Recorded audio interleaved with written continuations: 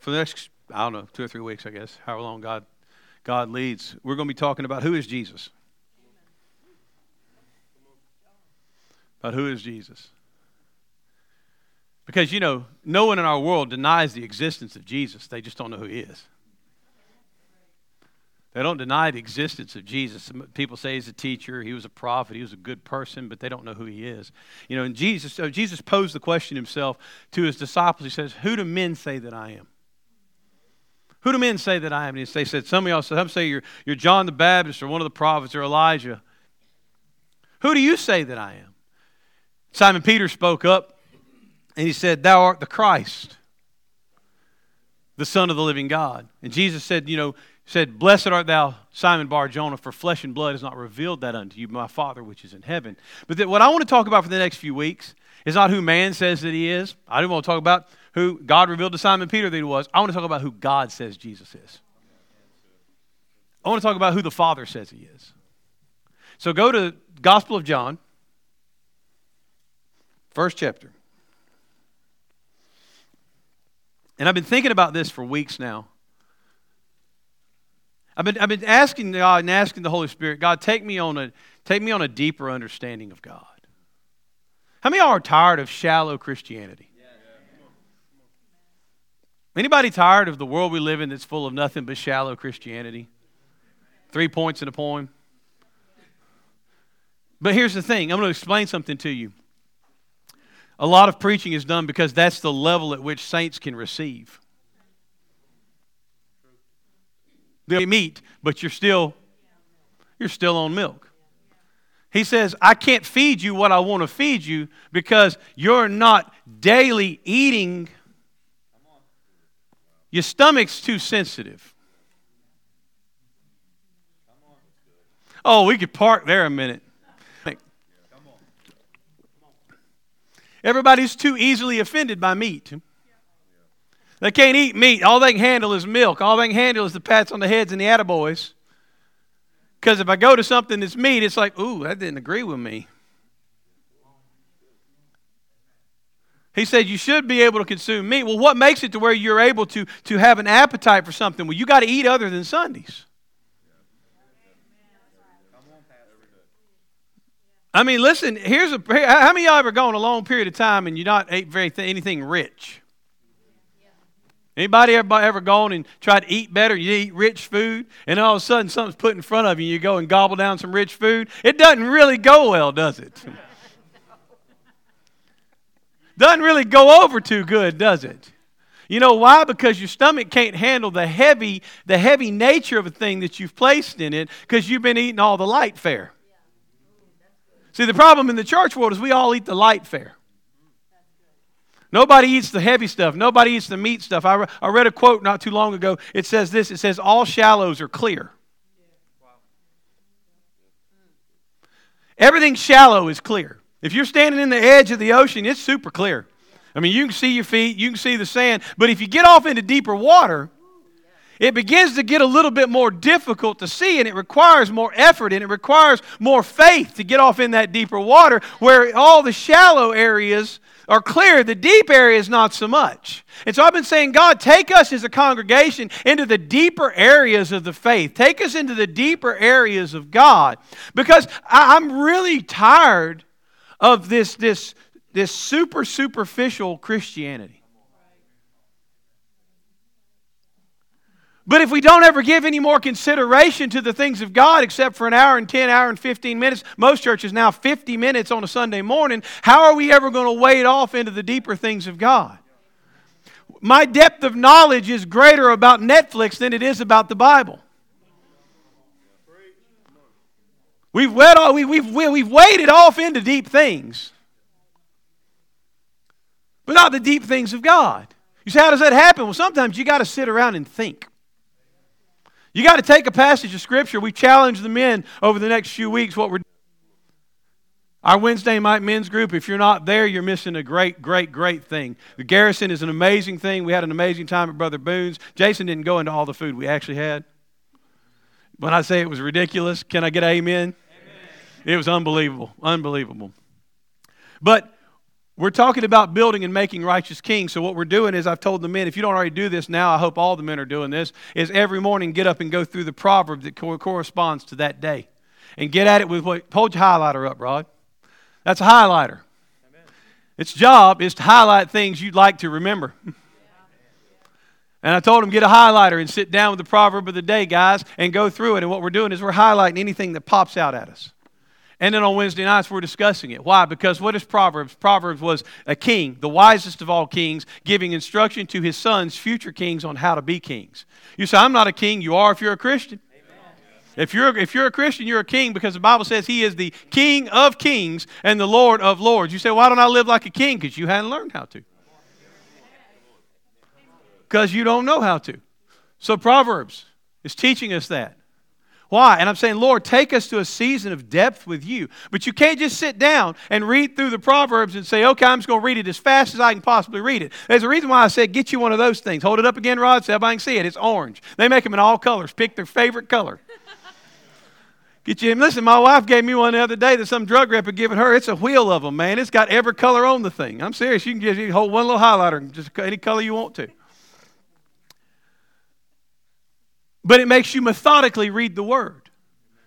And when something jumps in, hey, spend a little time meditating on this. Sit with this for a while. Chew on the meat a little bit. See, the reason why we can't eat meat is because when you drink milk, listen, Asher, when he's on milk, when he first started, it was a little bit difficult to get him to take all that milk. Now you pop that bottle in his mouth, and he'll nearly suck it out of your hand. You know why? There is no challenge whatsoever to the consumption of milk.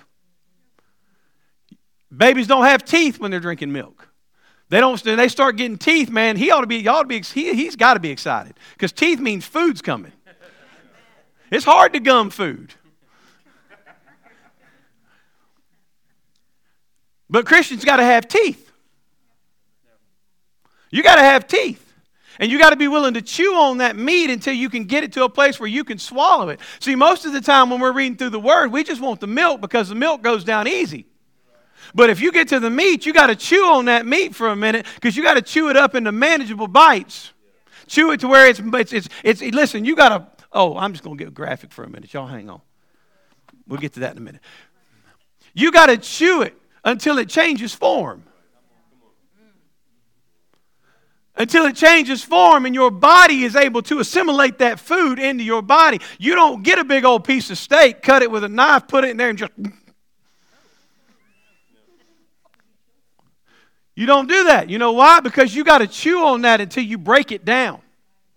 See, when you get it down a chapter at a time, you don't eat. How many of y'all ever got yourself a really nice, thick, big ribeye?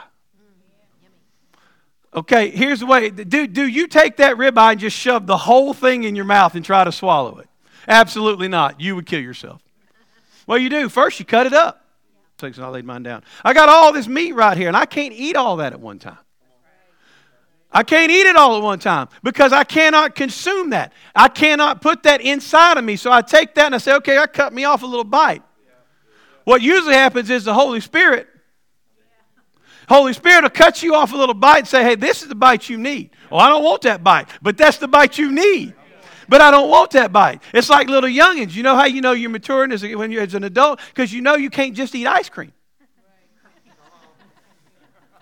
When you're a kid, well, you can, but it'll kill you. When you're a kid, you know what, a kid, you got to say, okay, listen, if you eat this much of your this much meat or this much vegetable, then you can have this. Why? Because you know what the kid would eat? Nothing but the cookies. You know why? They go down easy and they like them. See, guess what you know it is? It's because they're immature. See, when I read the scriptures immaturely, what I say is, oh, I like this verse. It makes me feel good. Listen, that don't make you grow. It just makes you fat and lazy. Ice cream don't make you grow except wide and still. Ice cream will make you grow wide and still. That's what will happen to you. But it doesn't give you any strength. It's the same thing with eating the meat of the Word, man. You can have all the milk verses you want to. And it'll make you fat and lazy. But it won't make you strong. It won't make you useful. But you take that meat and you take the steak, and the Holy Spirit says, here, cut this piece off here, Alex. Take that one. I don't want that one. He says, take it. I don't want that. Puts it in your mouth. You spit it out. He just grabs it with a fork, sticks it right back in your mouth. See, if the Holy Spirit really has a piece of steak for you, you can go, every time you open your Bible, He's going to shove the same piece right back in your face. I don't want that piece. I'm going to change pages. He's finding you another one. Here's it. Same thing. Same thing. Same thing. It's like he used to tell JD he was little. He said, I don't want to do that. I said, yeah, you do. That's the Holy Ghost. He says, you're reading the Bible. Here, eat that piece.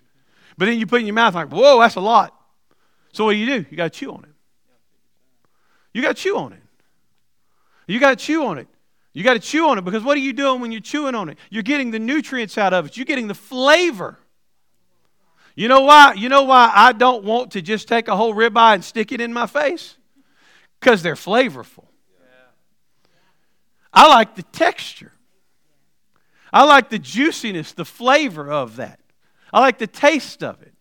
I like the warmth of the meat cooked properly. I like the way I enjoy the whole experience. That's what it means to eat meat. See, when you sit down with the Word, if you're sitting down to rush through it, you're not there to savor the meal.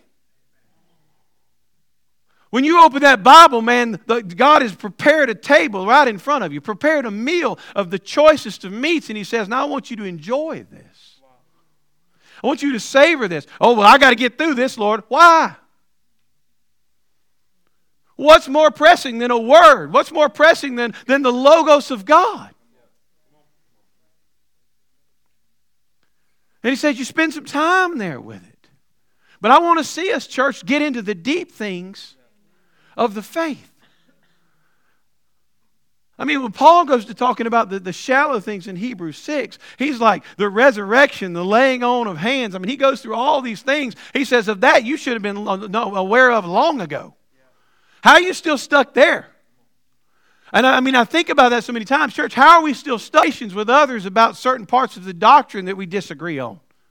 How are we not fully aware of what our doctrine is? How are we not fully aware of what we believe? You know why? We don't eat none of it.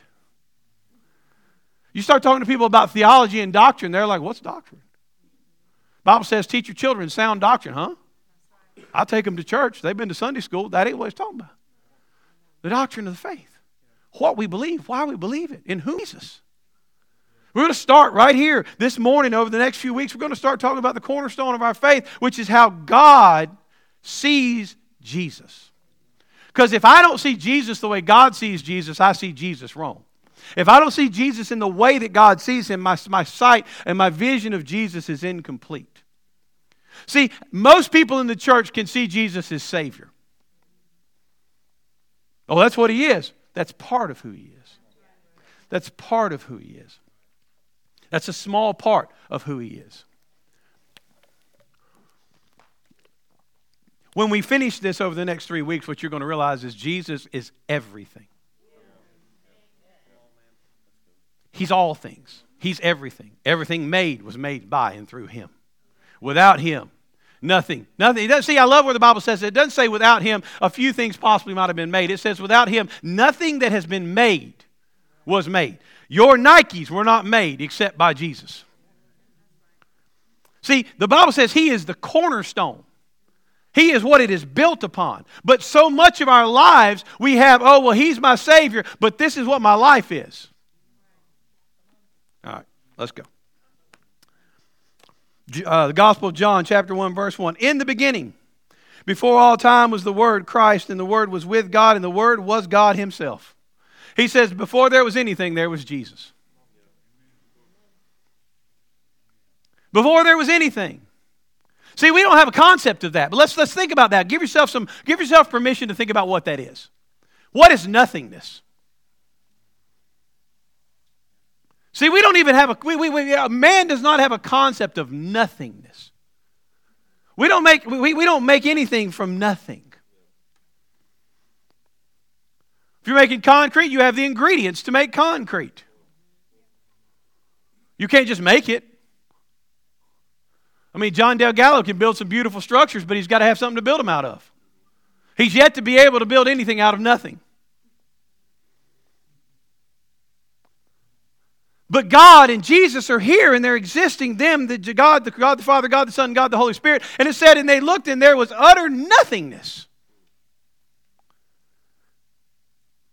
I can't even imagine that. I mean, it's like, oh, we're going to build this house from scratch. Well, you're going to clear the wood off there. And then you got to bring in dirt to put the foundation on. Then you're going to put concrete in. You're not making it out of nothing. You didn't build it out of thin air. God looked and saw John, nothing. It's a phenomenal thought. And it's why I tell you, if you will read and begin to give yourself permission to think about the deeper things of God, you realize that we have a God who made everything out of nothing.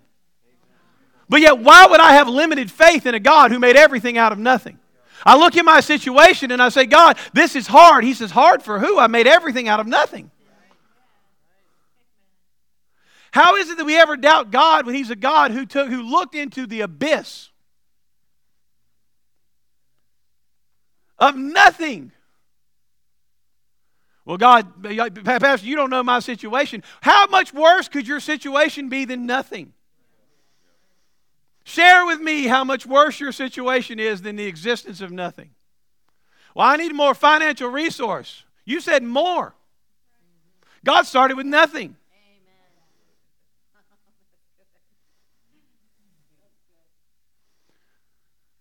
Say, I need healing in my body. He made bodies from nothing.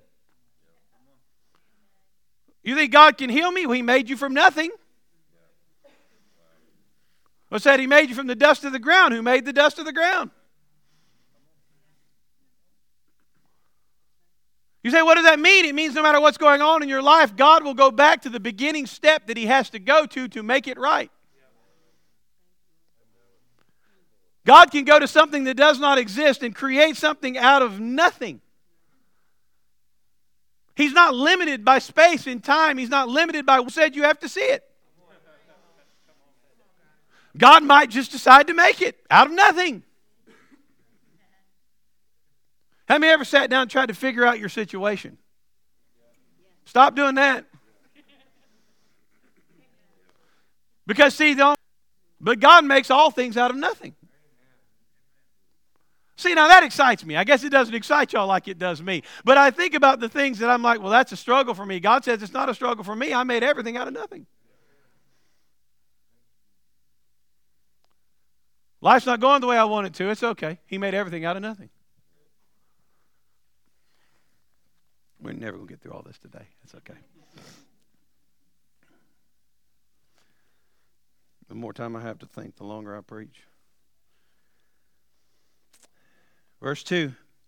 He was continually existing in the beginning, co-eternally with God. How is it we treat Jesus like He just showed up in a manger?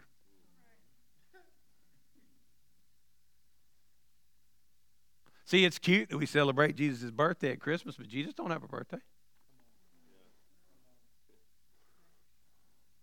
Jesus always was. He don't have a birthday. That was the day He showed up in human form, and I think it's the most beautiful time to celebrate. I'm so excited this year. Christmas is on a Sunday. And believe it or not, there'll be churches who call off church for Christmas. I'm not kidding you. They did it one year before, and I'm like, how do you do that? It's like, let's celebrate your birthday by staying home and unwrapping gifts with our greedy family. But Jesus doesn't actually have a birthday because He always existed. What's God's birthday? Doesn't have one. He's eternally, he lived eternally. He's an eternal being. There's no beginning and no end. It says from the beginning, Jesus was with God. I'm going to celebrate Him. See, because the problem is if you celebrate Jesus simply as a baby who came in a manger, then you don't know how to understand who Jesus is outside of just the Jesus that walked this earth. See, Jesus walked this earth as a image of what we were supposed to be as we walk this earth as sons of God, but that is not the full extent of who He is. If you take and you bring Jesus down to simply what He did as a God-man on this earth, you've missed the whole point of who God created Him to be, or who God has Him be with Him at all times eternal. And so when you get into the point in Hebrews where He begins to talk about an eternal kingdom that is ruled by a scepter of righteousness, you're thinking, oh, wow, that must be what's going to happen after His resurrection. No, that's what it has always been. See, the resurrection was a part of what Jesus did. See, His kingdom does not have an end because His kingdom did not have a beginning. It has no beginning and it has, y'all, come on now, you got to follow me. We've been walking through a lot of this stuff. It has no beginning and it has no end. It didn't start post the cross. The cross was just a stop within the purpose God had for Jesus to bring salvation to all mankind. But Jesus was the King always. Always. He's not all authority because of the cross. He was already all authority. The cross was possible because He was all authority. The reason why he could take death, hell, and the grave on is because he has always been all authority. Some of y'all following me, and some of y'all will be getting excited with me. He did not become all authority after the grave. He went to the grave. All authority. He went to the grave with everything subject to him. The Bible says the earth is the Lord's and the fullness therein. Jesus came to an earth that was his. It was his. He didn't come to reclaim something. It was his. The devil's always been defeated. You know what the cross was according to Colossians? It was his public embarrassment. He was defeated the day that God put his boot in his behind and put him into the pit. Through the shame of the cross. What happened was that was God saying, hey, you down there. See, that's what he is. He's a defeated foe. But he was always defeated. Listen, when Jesus showed up to the legion of demons, they looked at Jesus and they said, what are you doing here to torment us before us whooped? It just said, you're here too early. Because Jesus is not someone who gained power through what he did here. He brought power with him. But see, if we don't have the right image of God, the right image of Jesus, oh, he was my Savior. He was this baby in a manger, man. He's a conquering hero. He reigns undefeated. Undefeated, and it will never change. Your situation will not be his loss. You're not going to be his spoiler.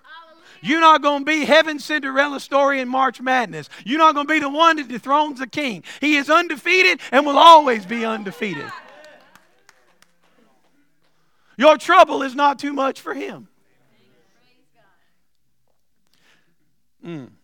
Verse 3, all things were made and came into existence through him.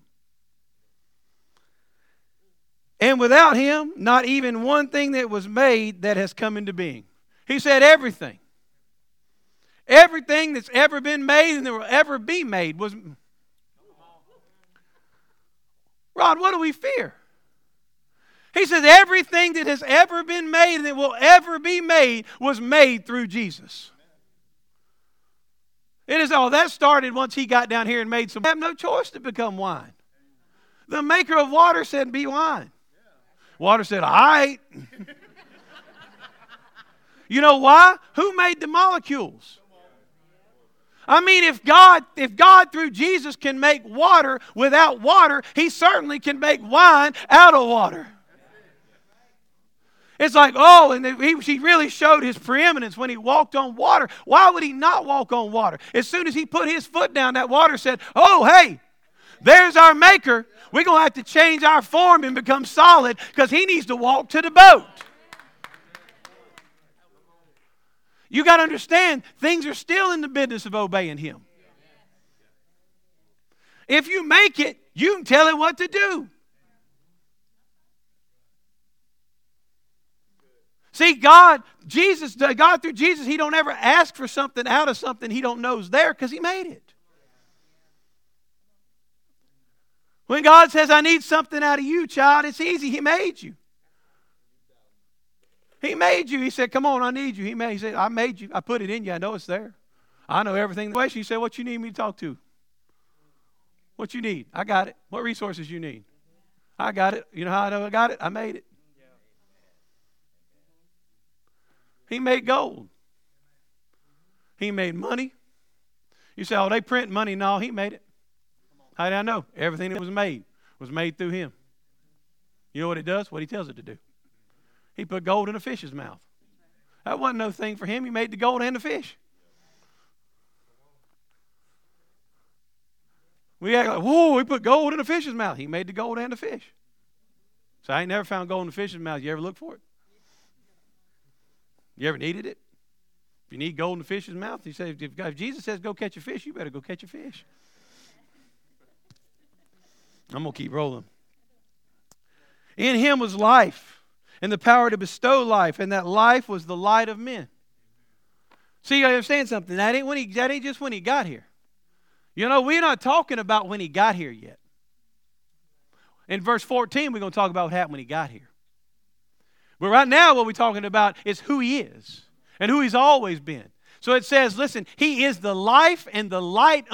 He is not a life. He is the only life. He is the only light. And he has always been and will always be. I mean, he says himself, I am the light of the world. Why would we fear darkness? I don't want to go there. That makes me nervous. Why does it make you nervous? I don't know. That's unknown. It's only unknown because it's still dark. Light it up. I don't know how to do that. Well, you may not do, but he does. You know how I know? He made it. He created everything that's done, everything that's said, everything that will be done. And he says, hey, I don't have any experience there. He said, well, just light it up. How do I light it up? He's the light of the world. He said, what are you saying? I said, illuminate everything with Jesus. See, our problem is we try to walk through darkness and trip over things, then we get stuck in there and say, where's the light? He said, you should have took me with you. You spend too much time trying to go by yourself. I'm going to keep rolling. I got to go because I want to get this. Verse 5, and the light shines on in the darkness.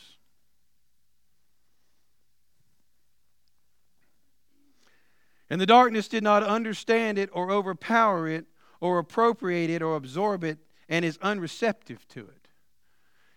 It says, and the light that he is shines on in the darkness. See, in Genesis, he said, and let there be light. See, here's the interesting thing about the book of Genesis. Here's God, Jesus, and the Holy Spirit, and God said, we looked out into utter nothingness. He said, the first thing we're going to need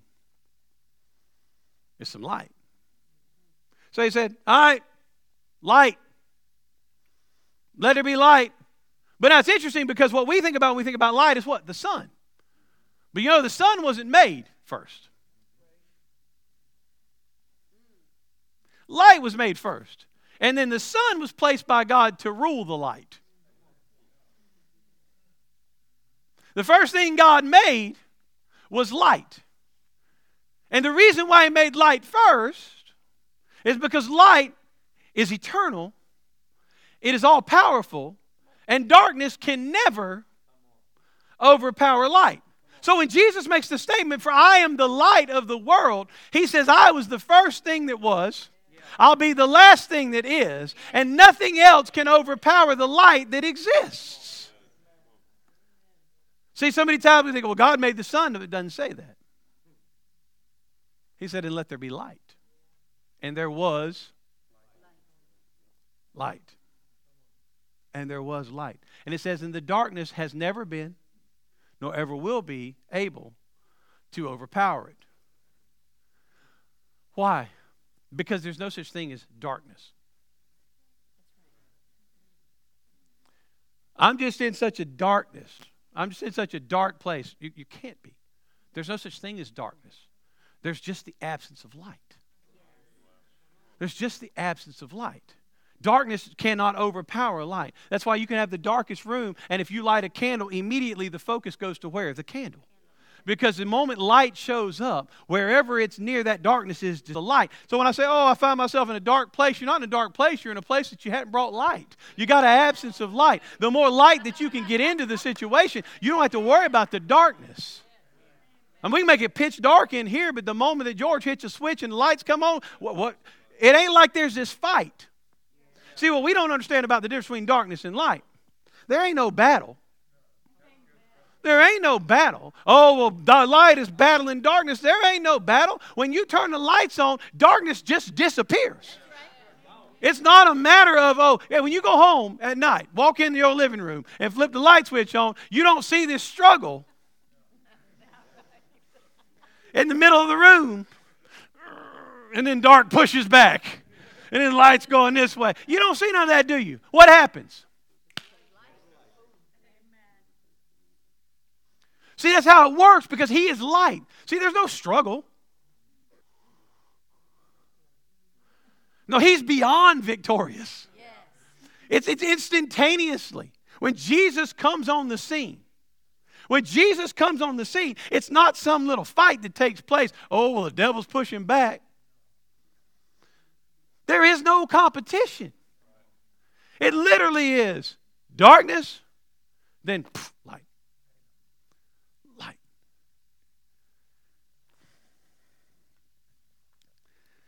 And it says the darkness has never overpowered. We sit in these situations, and the Bible says that we used to be in the kingdom of darkness. Yeah? But we've been translated to the kingdom of the Son of His love. Now, I love how that puts that, because it says, Rod, you used to be in darkness. You was in the kingdom of darkness, ruled by the dictates of the king of darkness, ruled by the enemy. But it said the moment you accepted Christ, you were translated out of that darkness. But it says you weren't put into light. You were put into the Son of His love. See, right there, the Bible says it's not light, it's Jesus. See, it's not that our lives need more light, they need more Jesus. It's not that I was translated from dark spaces to light, I was translated from dark spaces to Jesus. And now what it amounts to is, do I live in darkness or do I live in Jesus? Do I live in the struggle or do I live in Jesus? Verse 6, there came a man commissioned and sent from God whose name was John. This man came as a witness to testify about the light so that all might believe in Christ the light through him. John was not the light, but came to testify about the light. There it was, the true light, the genuine, perfect, steadfast light. Everyone.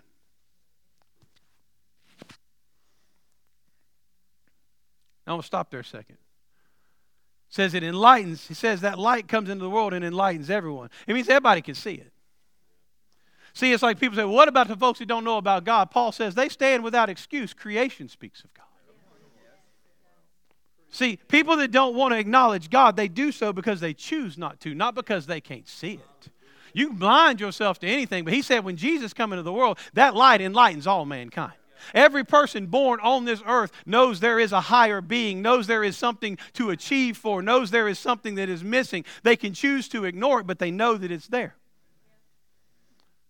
Listen, people say, that he gave people enough light to find the cross. That's not actually what the Scripture says. It says he enlightens all. He enlightens all. Listen, in my lifetime, when I've run from God, I knew I was running from God. Because I lay down to sleep and I know I'm doing something wrong. People say, they just don't know. They do know. They do know. They do know that there is a better and a higher way. But they ignore that better and higher way. He says when he came into the world, that light came into the world, he is one. It drives me crazy. People are like, well, they just don't know. The Bible says they blind their own eyes. They darken their own imaginations. They choose to darken the things around them. I could stay there all day, but I'm not going to. I've got to hurry. He, Christ, was in the world, and though the world was made through him, the world did not recognize him. It says he came to a world that was his. Now, we got to catch that. This morning, if you don't catch anything else, you got to understand this. When he came here, he didn't come here trying to take something. He came to what was already his. Jesus walked this earth. I love when you read through the Gospels. If you really read through the Gospels and you watch the boldness and confidence that Jesus walked the earth with. He did so because it was his. You walk around a little bit different because it's yours. You walk around a little different when you own your home turf. Jesus didn't come to a world that didn't belong to him. He come to a bunch of people that didn't recognize that it was his, but he knew it was his. It's like when the devil took him up on the top of around the temple and said, bow down and worship me and I give you all this. Jesus looked at him and said, man, you out your mind. It's already mine. You can't give me what's mine. Somebody comes to me and says, I'm going to give you this. People say, well, Adam surrendered. Listen, Adam did not surrender the earth. He surrendered the rule. He did not surrender the earth. The earth is God's and has always been God's because the earth never belonged to man. The earth belonged to God. And I got news for you. From that time, God was always going to take every bit of it back. And still is. People say, I don't know what's going to happen in this world. We got all these things going on. I'm finna to comfort your heart from the Bible. I'm going to comfort your heart from the Bible. I can tell you, without question, from the book of Revelations, I can tell you that there is enough water and wind and oxygen on this earth for at least 1,000 years. Because Jesus is coming back and we are going to rule and reign with him on this earth at a minimum 1,000-year reign. So I can tell you, if you losing sleep at night because of all that foolishness, the truth of the word comes back. Jesus comes back today. There's 1,000 years. 1,000 years. Why? Because his word says so. Because listen, man, if you think penny ante man, the plan of God, you're in the wrong church.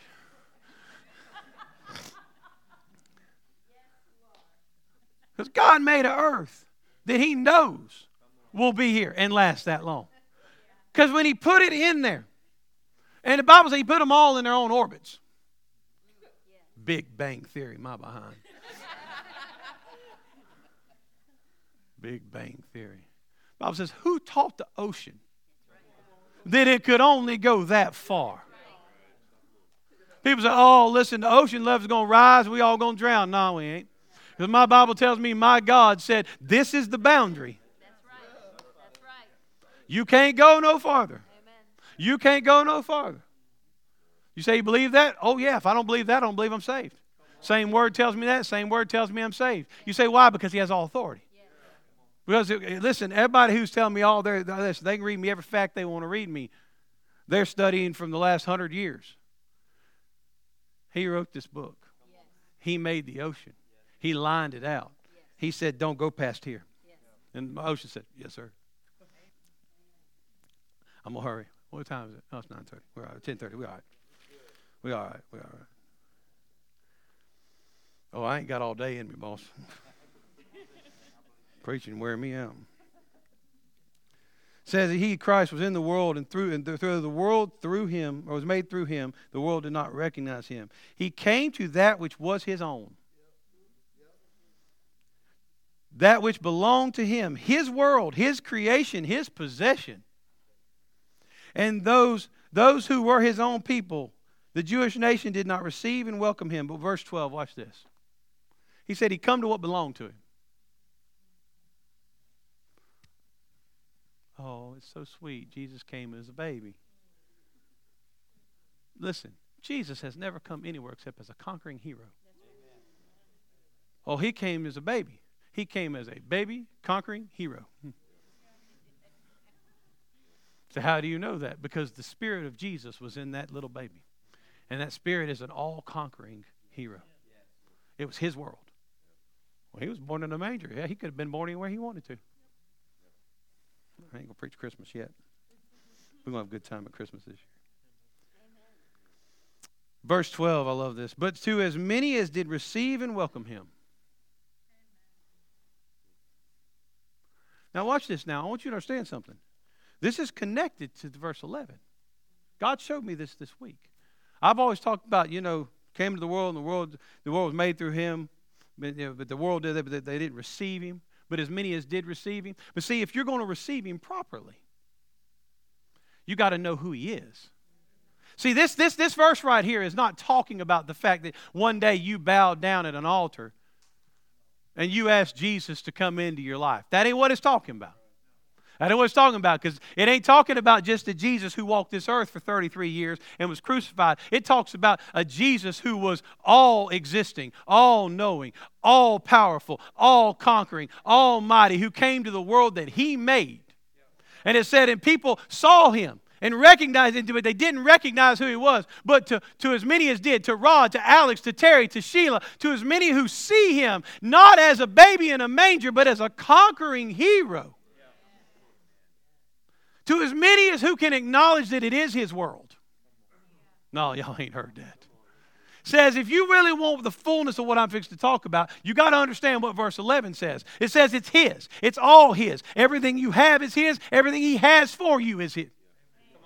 No, y'all ain't heard that. Everything he has for you, you got to understand that it is all his, and you can't go get it on your own.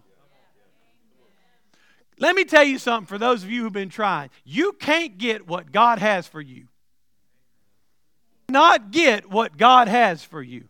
You can receive what God has for you, but all you can get is what you have for you.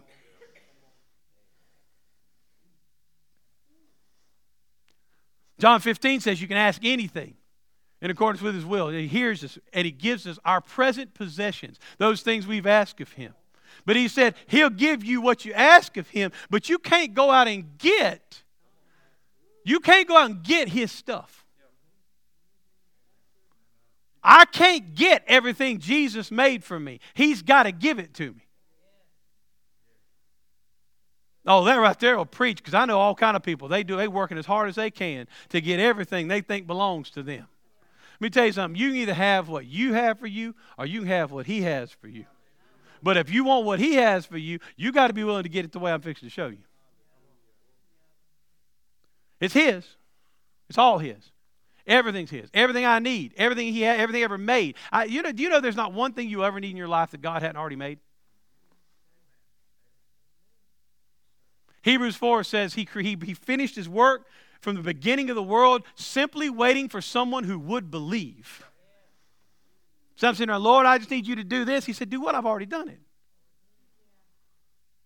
Everything that you and your generations and descendants will ever need, God's already made. Oh, if He just could do this for me. He already has. He already has. He already has. He's already been victorious. In the battle you fight right now, the battle's already won. Boy, how many tears have we cried over battles that's already won? The number of tears that we've cried in this building over battles that are already won. The number of belly aching and whining I've done. Complaining and griping that I've done over battles that are already won. Watch this. Watch this. He said He came to that which was His own, which belonged to Him, His world, His creation, His possession. And those, though they were His own people, the Jewish nation did not receive and welcome Him. But to as many as did receive and welcome Him, He gave them the right, the authority, the privilege to become children of God. Why He came and how He came. He said, when you believe that, you have the right to be called a child of God. Now watch, this gets really good. That is, to those who believe and adhere to, trust and rely on His name, who were born not of the blood, natural conception, nor of the will of man, nor of the flesh or physical impulse, nor of the will of man, that of a natural father, but they are born of God. The divine and supernatural birth, they are born of God, spiritually transformed, renewed, and sanctified. He said, listen, what you get from God didn't come by natural means. I'm going to camp there a minute. Hang on. Let me camp here a minute. Watch this. He said, you don't owe your birth to natural impulse. You don't have that right because of something your daddy did. You don't have that right because of something your parents made possible. You don't have that right because you measure up to a certain place naturally. Said, if you believe, He gives you the right to be called a son of God. And it's not a natural birth. It is a spiritual transformation. See, if you think, well, we've taught people, and this is maybe unintentionally, but this is what it amounts to. Come to church, accept Jesus as your Lord and Savior, and He'll make you a little better. And then what happens is, well, if I'm not getting any better, I'm doing something wrong. No, you're just trying to do it. He says, to as many as receive Him for who He is. Not for what I think He is, but who He actually is. Who is the existing person with God's grace. He looks at Rod and he says, here is spiritual transformation. You will no longer be what you used to be. You will now be a child of God. Man. We still ain't catching that. Y'all go home and chew. We're going to chew. We're going to chew on that. What it means that you're not who you are because of who you are naturally. If your family sucked, it don't matter. It also don't matter if your family was great. You ain't great just because they were. I don't owe who I am in this life to natural beings, because I was supernatural transformed by the power of a God who sent Jesus with the authority to do it. You want me to tell you why we go through life, some of the ways we go through life and not seeing ourselves the way God sees us? Because we don't truly recognize the authority of Jesus. Do you know, to deny that He made me a son of God, to deny the position that He has put me in, is to say that the forces surrounding my life are more powerful than Jesus. When I look down on me, I'm saying that the things the world says about me are more powerful than Jesus. When I let my circumstances have sway over my life, I'm saying that they are more powerful than Jesus. But conquering hero, Son of God, through all eternity, and He looks at you and says, here, have this. He has the right to give it to you. And nothing has the right to take it from you. Not to what's going on in my life. My identity is not tied to what people think of me. My identity is tied to the man who possesses all authority, looking at me and saying, you're good enough.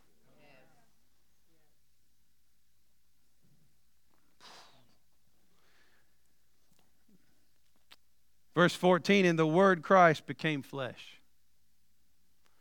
We just got to that. We just got to Him walking in the flesh on this earth.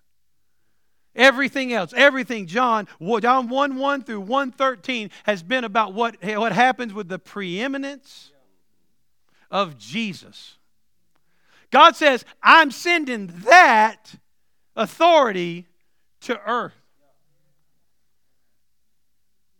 See, I told you we're going to talk about how God sees Jesus.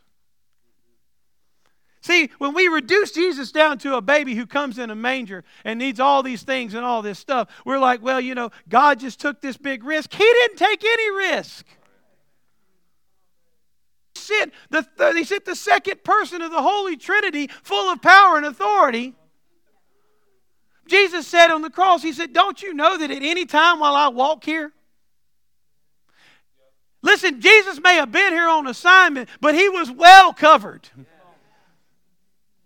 He said, don't you know if I want to, I could call legions of angels? He said, don't nobody take my life. Jesus said, you're not taking nothing from me. I'm freely laying it down. Listen, God may have sent Jesus to this earth, but He had the heavenly knighthood announce His presence. People are like, oh, what a glorious choir showed up on the mountains. They saw a bunch of baby angels and cherubs in diapers. Man, the Amplified says it was the holy knighthood. Yes. No, y'all ain't heard me. The warriors of the heavenlies announced the birth of their king. There wasn't nobody going to touch that baby. It wasn't dangerous. He looked all through what we just talked about in John 1. He said He was the light of the world through Him. He had to lay in a stable. He could lay anywhere He wanted to. He made it all. It was all His. He chose that. He picked that out. But it was His. He made the manger. This is the Jesus that God sent to this earth. Because if we continue to see Him as the 33-year-old life He lived on this earth, you don't realize the power. Oh, look at all the miracles He did. Okay, Jesus said Himself, He said, great, these things shall you do and even greater things because I go to my Father. You know, Jesus wasn't all that impressed with His miracles. Jesus was more interested in telling people, when you've seen me, you've seen the Father. They said, show us what God looks like. Jesus said,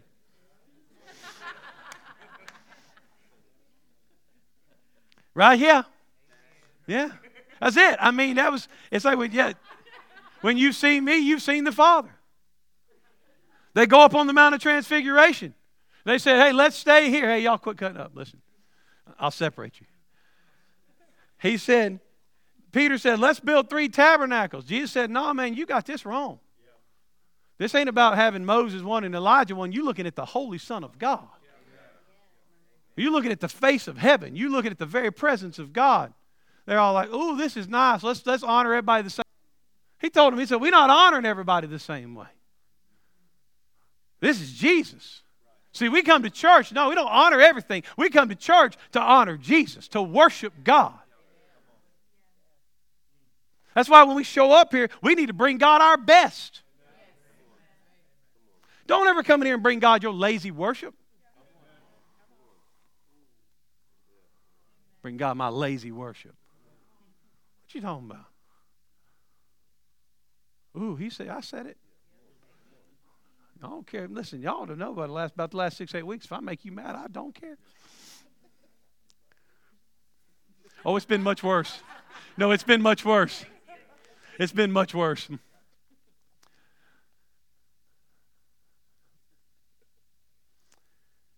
I don't bring God my lazy worship. I don't bring him my blemished lambs. I bring the house of God my best. Why? Because it ain't Moses or Elijah. It's Jesus. I got to keep rolling. What I got? I got a couple minutes. We're all right. I don't even know how long I've been preaching. I don't care. Verse 15. Oh, okay. And the Word became flesh, and he lived among us, and we actually saw his glory. Glory is belonging to the one and only begotten Son of the Father, the Son who is truly unique and truth, absolutely free of deception. I'm going to keep moving. John testified repeatedly about him and has cried out, testifying officially for the record, with validity and relevance, "This is he of whom I said, he who comes after me has a higher rank than I and has priority over me, for he existed before me." John came and he told all the people that were following him, the disciples of John, he said, listen, he said, "I'm not him. He's coming after me and he takes authority over me because he existed before me." See, now there's a thing that he says right there that we got to catch. The reason that Jesus existed before all is because he takes authority over all. John said, I can't tell him what to do because he's been around a lot longer than I have. It's his world. See, everything that goes on in your life, listen, it does not predate him. No, y'all ain't heard that. Oh, but Pastor John, I've been dealing with this for years. How many? How many? How many years has been a problem? Oh, it's my whole life. How old are you? I've been struggling with this for the last 30 years. Oh, whoop-tee. The authority of Jesus existed before you existed, before that existed, before anything existed. You say, why does that matter? Because he predates it all. His authority over my situation, over my circumstance, predates my circumstance. It predates me. It predates my daddy, my daddy's daddy, my daddy's daddy's daddy.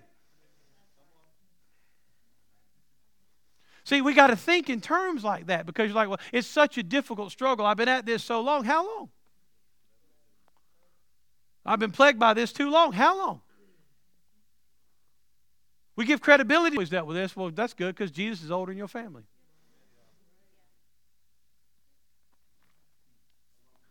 I'll send y'all home with some thought this week.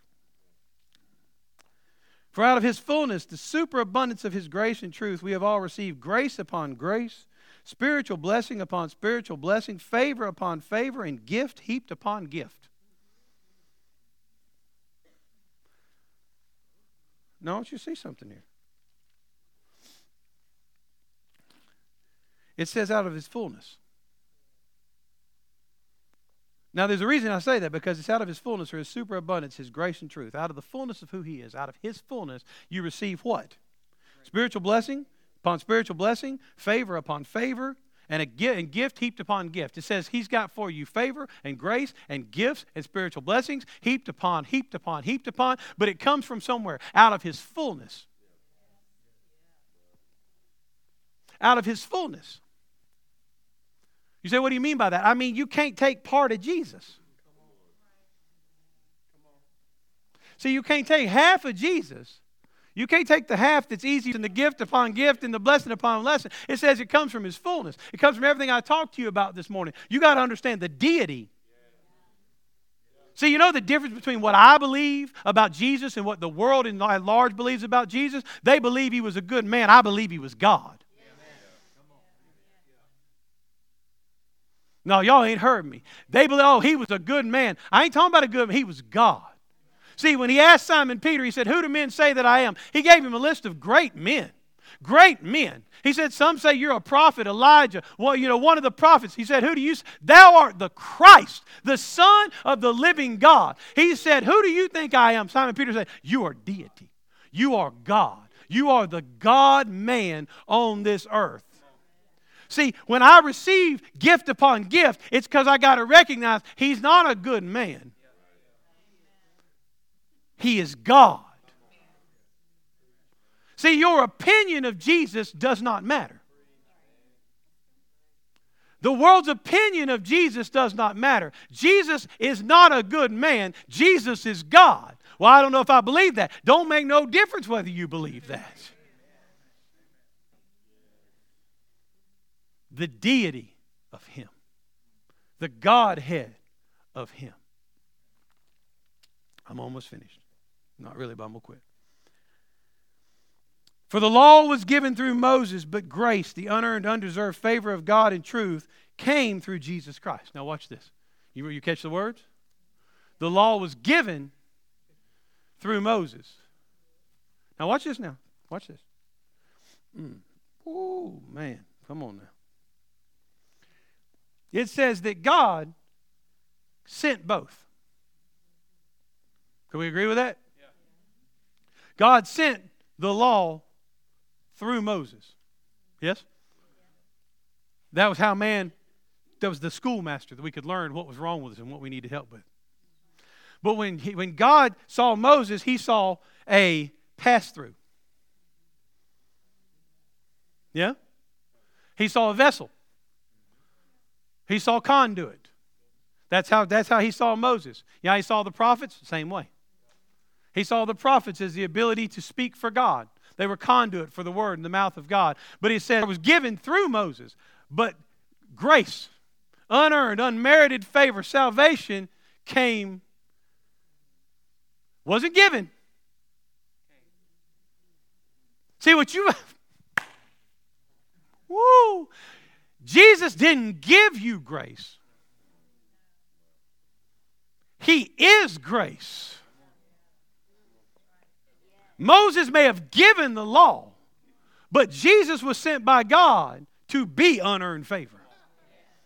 Not that it's going to be given through Jesus. Jesus is it.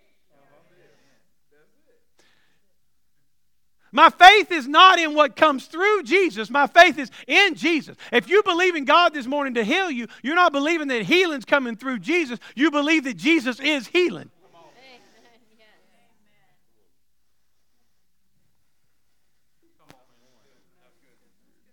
I'm not believing for the thing to come through him. He is the thing. You say, well, what if I need this? All things that were made by him. There is no thing that he is not sufficient. I need this in my marriage. That's Jesus. I need peace in my life. That's Jesus. I need patience in my life. Jesus. It's all him. It's all him. He didn't come with the ability to give it to you. He came as it. He came as it.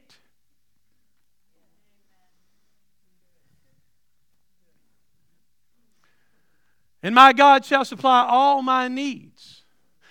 Say through. It says, according to his riches by Christ Jesus. He says, oh, you need financial provision? You just need Jesus. People say, all I got is Jesus and that's all I need. They had no idea what they were saying. They right. See, it says, my God shall supply all my needs by his riches, according to his riches, by Christ Jesus. Say, I need financial provision, Pastor Johnny. Nope, you just need Jesus. That's right. Say, how you know that? Jesus is money. That's right. Jesus is resources.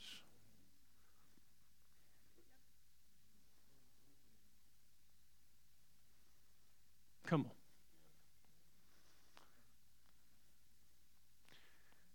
He says, the law will teach you. Come here, huh? Stand right here just a second. The law is a schoolmaster. So if Galatians, all was here, this, and here's Moses standing here and he's saying, okay, do this and do this and do this and do this and do this and do this and do this and do this, right? Everybody agree with that? Everybody like, it's the 10 Commandments. Man, listen, go read the book of Leviticus. 10, my behind.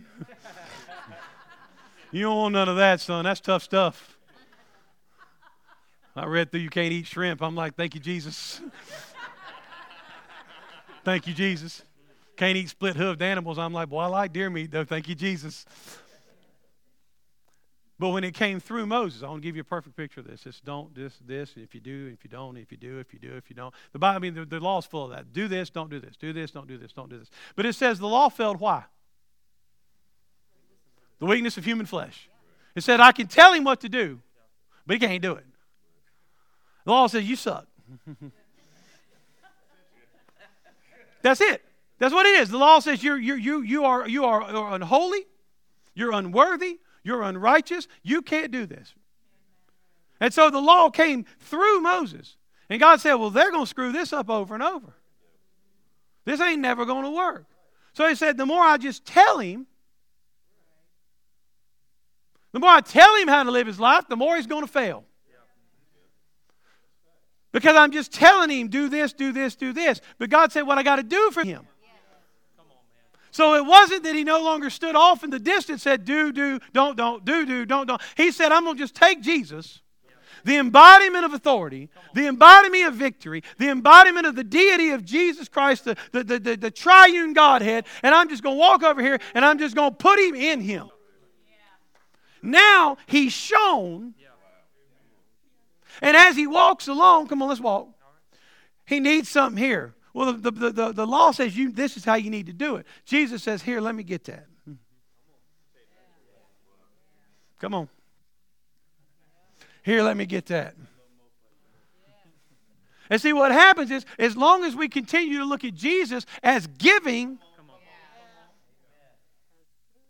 See, if I continue to look at the Jesus who's he's giving this, that's one thing. But when I look at a Jesus who's existing, who's indwelling, who the Bible says he actually makes his home in us, takes up residence in us. Now we're no longer looking at a Jesus afar off and saying, oh, if it'll just make it here.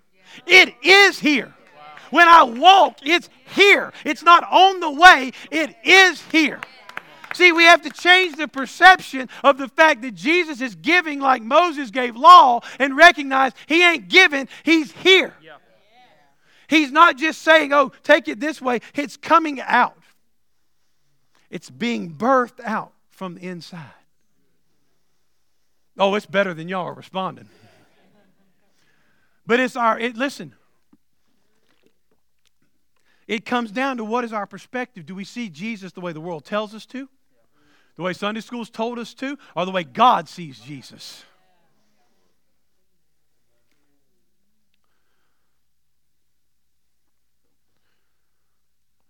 Listen, Paul was a great guy, but he wasn't Jesus. Moses was the meekest man in all the earth, but he wasn't Jesus. David was a man after God's own heart, but he wasn't Jesus, because they were mere and mortal men, but Jesus is a deity. Listen, David can't live in you, but Jesus can. Paul can't live in you, but Jesus can. Moses can't live in you, but Jesus can. He said, Moses said, here it is. Jesus said, here I am.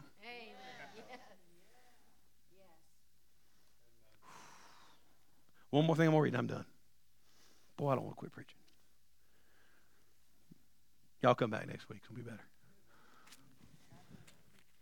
Oh, he's willing, don't worry. Verse 18, no one has seen God, his essence, his divine nature at any time. The one and only begotten God, that is the unique Son, who is the intimate presence of the Father. He has explained him and interpreted and revealed the awesome wonder of the Father. It says no one's ever seen God. But Jesus, I love that where it says that he is the intimate presence. The intimate presence of God himself. when the veil of the temple was torn and we were given invitation to come into the very presence of God. Hebrews uses the term that says the presence, but it means the face of God. That right there, that word means that Jesus is the face of Almighty God. And that presence that is the intimate nature of God lives in you.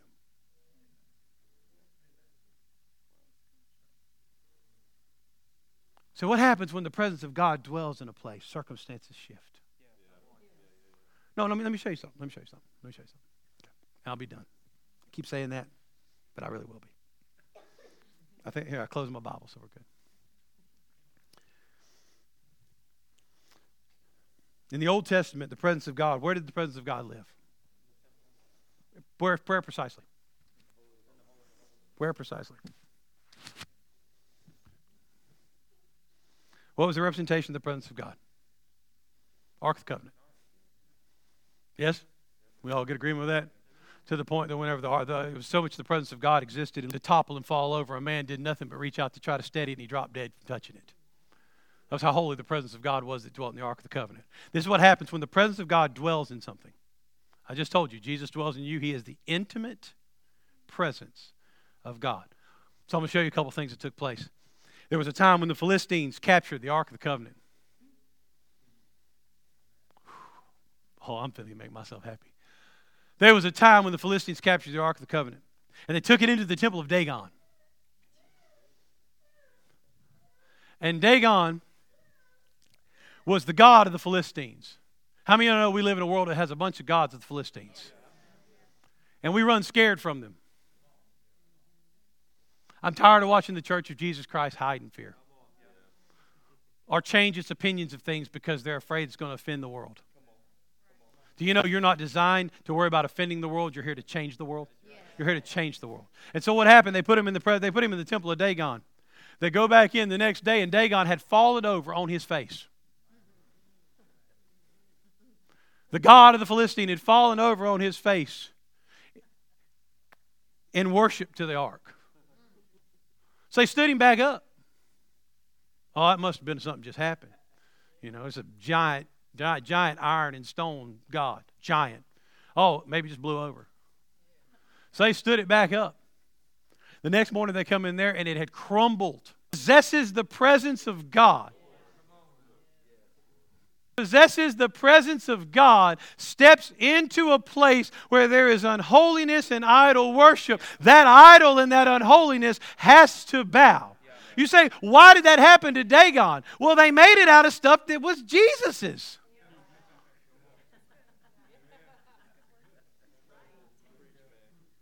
It was made from the elements of earth. Who made the earth? Man, those elements, when the Spirit of God came in that place, those elements said, whoa, we're feeling kind of funny. The Creator has come in. And the molecules in them rocks. Because all that is made must respond to the presence of Almighty God. I'll give you one more. When it was time for the children of Israel to cross the Jordan, he told them, he said, listen, when you see the Ark of the Covenant come by, when you see that which possesses the presence of God fall in behind them, you're going somewhere you've never been before. And it says the moment that the priests that bore the arks, oh, come on. The moment the feet of the priests that bore the ark touched the edge of the water, the molecules in that water said, oh, some of us need to go left and some of us need to go right. But it's what happens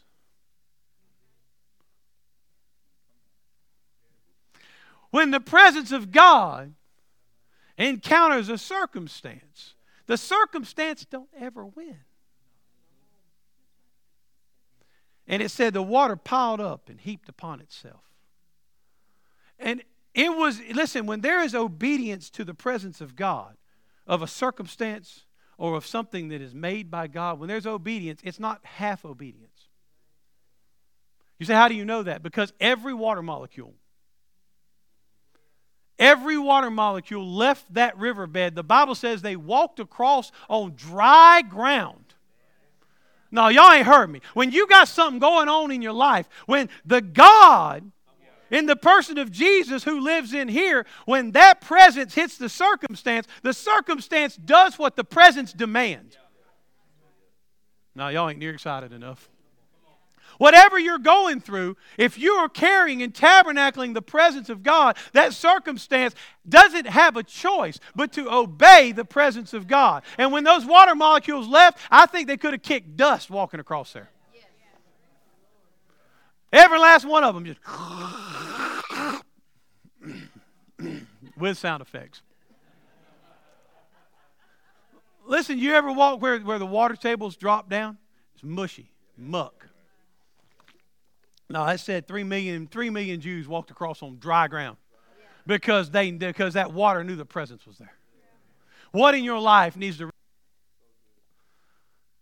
And that embodiment of that presence is not partial authority. It's all authority that has existed before there was a thing. Oh, man. Y'all take that home and chew on that. That whatever you're facing ain't older than the authority that lives in you. Oh, come on now, listen to that. Whatever you're going through in life has got nothing on the authority that lives in you. The authority that lives in you existed before that thing and will exist long after that thing.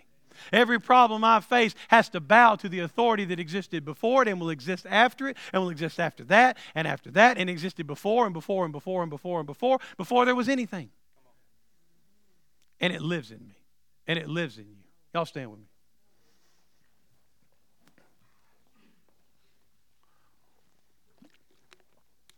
Y'all need to be here next week. I just want to open up and start reading next week's passages too.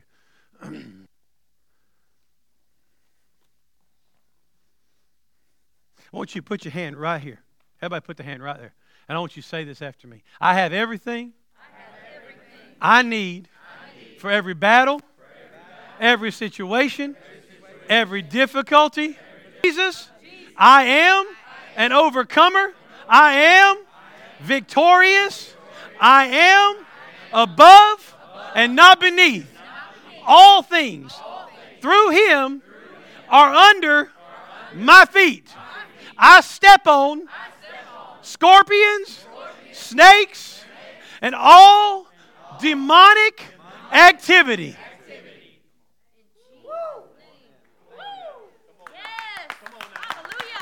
That's you. That's the authority. You go out of here ready to whip the devil at every turn. Well, what's going to happen tomorrow? It don't matter. It don't matter. It don't make any difference what happens tomorrow. Well, what if this happens? Doesn't matter. Because I'm not trying to do it on my own. Put your hand on your neighbor next to you and just pray for whatever God leads you to pray. Lord, we love you this morning, God. We thank you for your goodness, God, for your mercy, God. Lord, for your favor, God.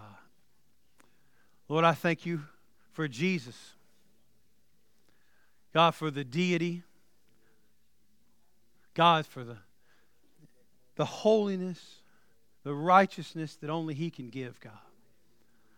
Lord, I thank you that you've made us more than conquerors, God, that you've placed inside of us, God, supernatural abilities, God, supernatural conquering abilities, God, to walk through life victorious, God, no matter what's thrown at us. Knowing that a Jesus who is all authority, all knowledge, all wisdom, all power lives inside of us. And Lord, we give you all the praise and we give you all the glory in the precious name of Jesus. Amen and amen. Hug someone's neck and you can be dismissed.